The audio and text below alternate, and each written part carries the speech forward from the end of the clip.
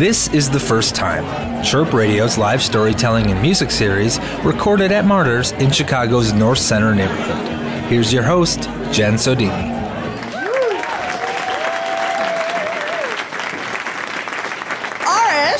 Arish Singh, our next reader, does something about it. He co-produces a show called Chicago Solidarity, stylized with a little hilarity. Check it out. Great pleasure, I introduce Arish Singh.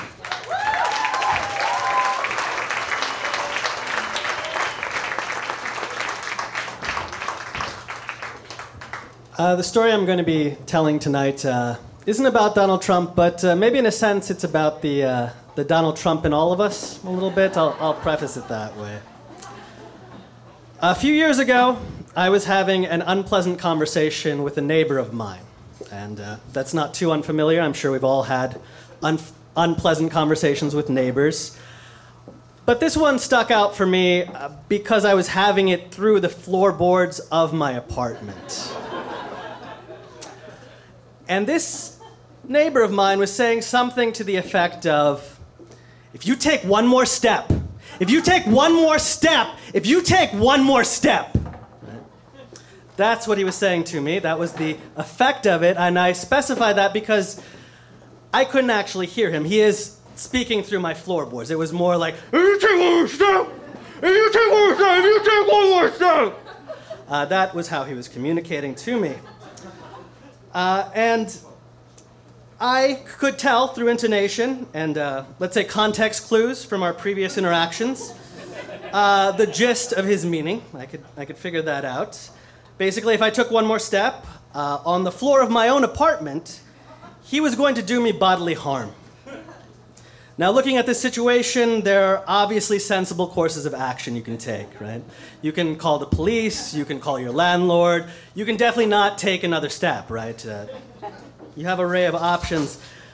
But in fact, in that moment, there was nothing more that I was intent on than stepping over every single inch of my floor. All right. I'm going to back up and give some context for how I arrived at this rather unneighborly situation. I just moved into this great place, this historically restored apartment complex in this small college town I was working in. I'd moved into that apartment looking for a fresh start. I just felt like my life at that time, in a bunch of different ways, was a mess, and the worst parts of myself were getting the better of me. I went into this place trying to make a deal with myself that I need to stop fighting with who I was and figure out how to live with who I was. Are we familiar, basically? This is a man-child who feels suffocated by life and he tries to find himself. It's a pretty basic narrative. It's been driven into the dust by indie films, but we're on board, right? We got it. Right? Just bear with me. We'll get through it. So I'm there, and about a week into living in this apartment, I get up early, around 4:30 in the morning, and I head to the gym, or I'm about to head to the gym, and quite suddenly there is a loud pounding at my door. I open it up, and I find a shirtless man in camouflage pants with way too much gel in his hair, pointing his finger at me and yelling, "I don't need you prancing on my floor, man. I'll mess you up." All right? And I'm totally caught off guard by this. I'll admit I'm kind of thrown. I'm kind of scared. I just shrug and apologize, and I close the door, and that's how that ends. But of course, for the rest of the day, in my head, it is not ending at all. And since we're in my head now, I'm going to give this guy a name. I'm going to call him Alan. Apologies to the previous story. And apologies to all the Allens out there. My worst trait kind of comes out here, and that trait isn't anger. Of course, there's all the angry, indignant questions going through my head. Where does this guy get off? I'm on the second floor of a 4-story building. I have the same sort of problem with the guy above me. We have all these paper-thin walls, floor, ceilings. I get it. I mean, where do you get off with this? Where do you get off with having hair in your gel if you're getting out from your bed? Did you put it on when you were angry? Like, how does that even work? Who does that? There are all these angry thoughts mingling in my head. But what I feel is my worst trait at this moment in my life is this problem I have with obsessive thinking, these thoughts I can't let go. And I keep thinking about this one question, which is, why would anyone try to intimidate someone like this? Now, I don't mean this question morally, I mean it strategically. This guy has moved into a building full of grad students and even college professors, but he's using the kind of behavior you would use as a bully on an elementary school playground. What kind of threat is it to mess me up? You're not going to get away with assaulting me, all right? You're an adult now. I know your name. I definitely know where you live. It's not the rudeness or the fear that he tried to put into me that's bothering me. It is this marriage of orneriness and stupidity that this man embodies for me, that is just digging into me. This is not how you threaten somebody, all right? This is the fundamental question that's just clawing at my mind. Right?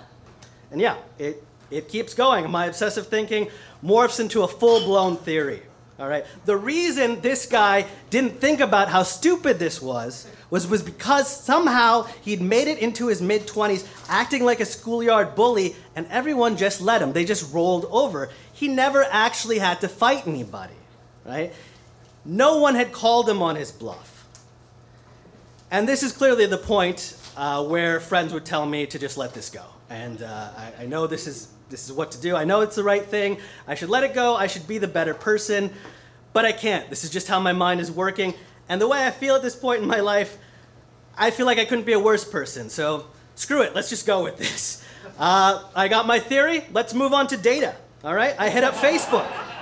I find out just who Alan is. He's from a small town in Iowa, and I happen to have friends in this small town. So I call up one of these friends, discuss my theory with him.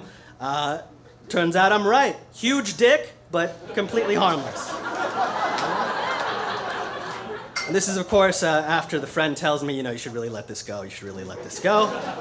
I proceed to hang up the phone, and I continue on, armed with all this knowledge, on my way to write my dissertation on Alan. And I come back home one night around 2 a.m. after having graded a whole lot of papers. And within a few minutes of being in my apartment, I hear Alan calling out to me. "Hey, college bitch! Stop it, college bitch!" And now here, stop it is again walking on my floor, and I am the college bitch in this scenario. And to unpack the meaning of that, I think what Alan thinks is that I'm a college student, not an instructor here, and he's trying to call me out for being a spoiled college kid. And yes, I'm an instructor, so the insult fails at that level, but where it really fails is that because I've done my research, I know Alan went to college. All right? He picked up a couple of public intoxes along the way, but he went to college and he completed it.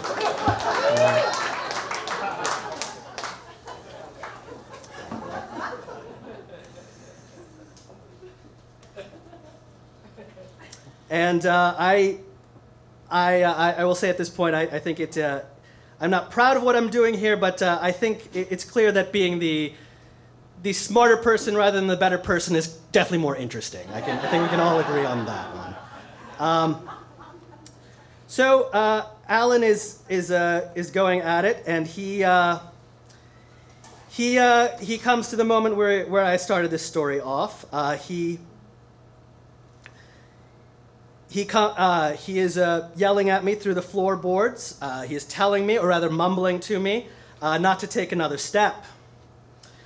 And now if you're walking at night down an empty street and someone drags a baseball bat across the ground and tells you not to take another step, that's a valid, reasonable, well-constructed threat, all right? I think we can all agree on that.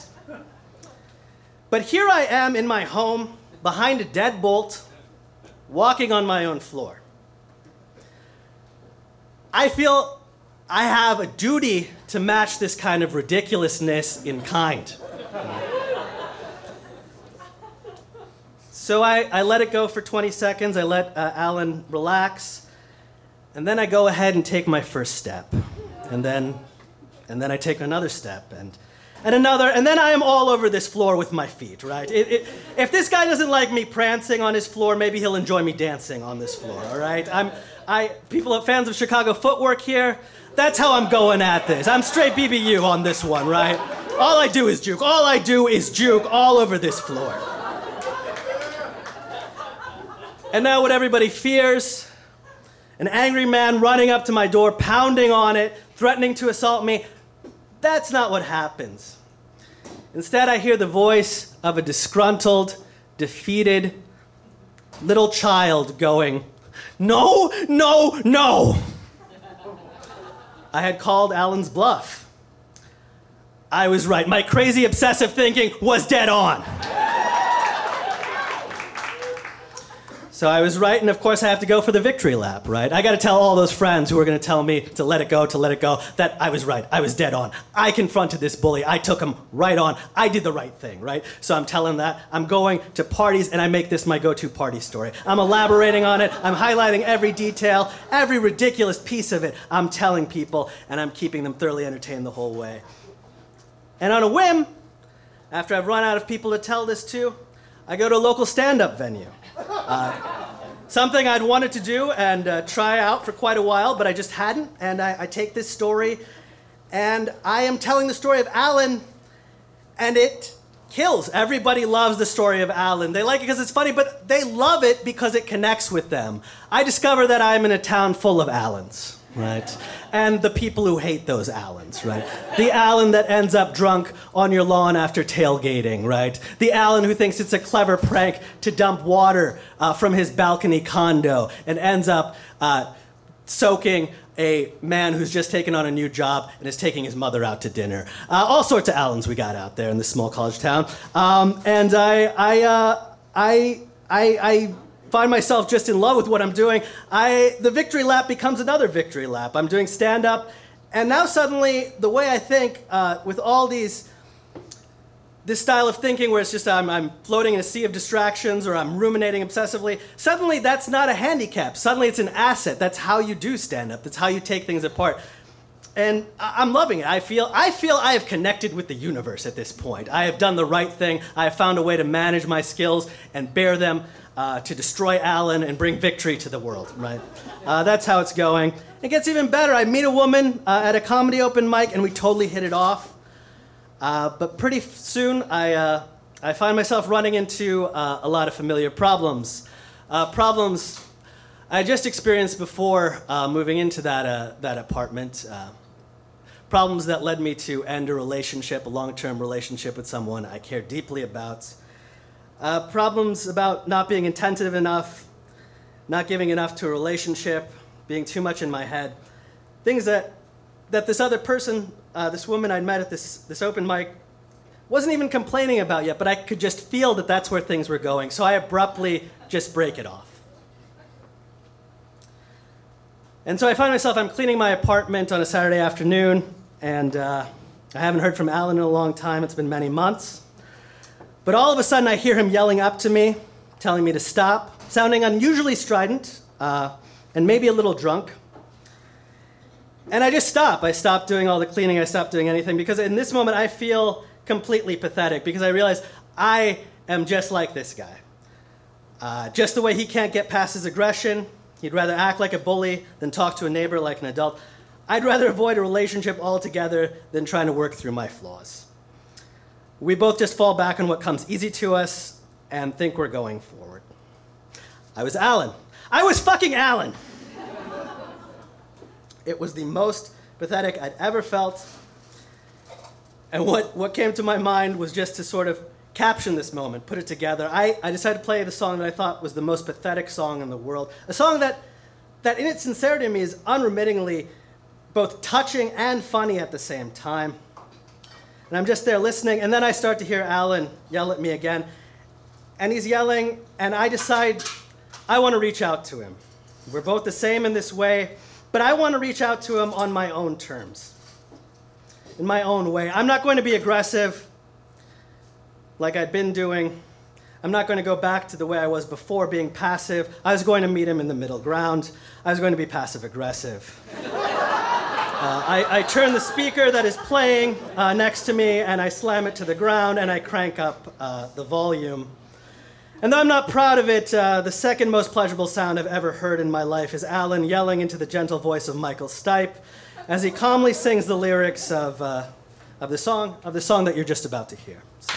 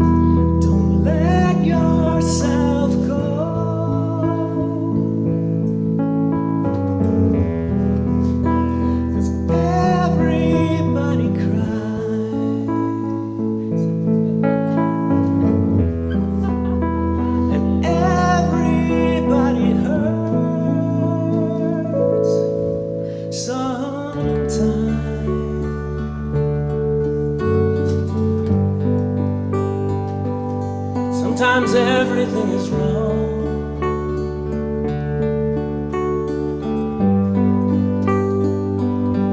Now it's time to sing along.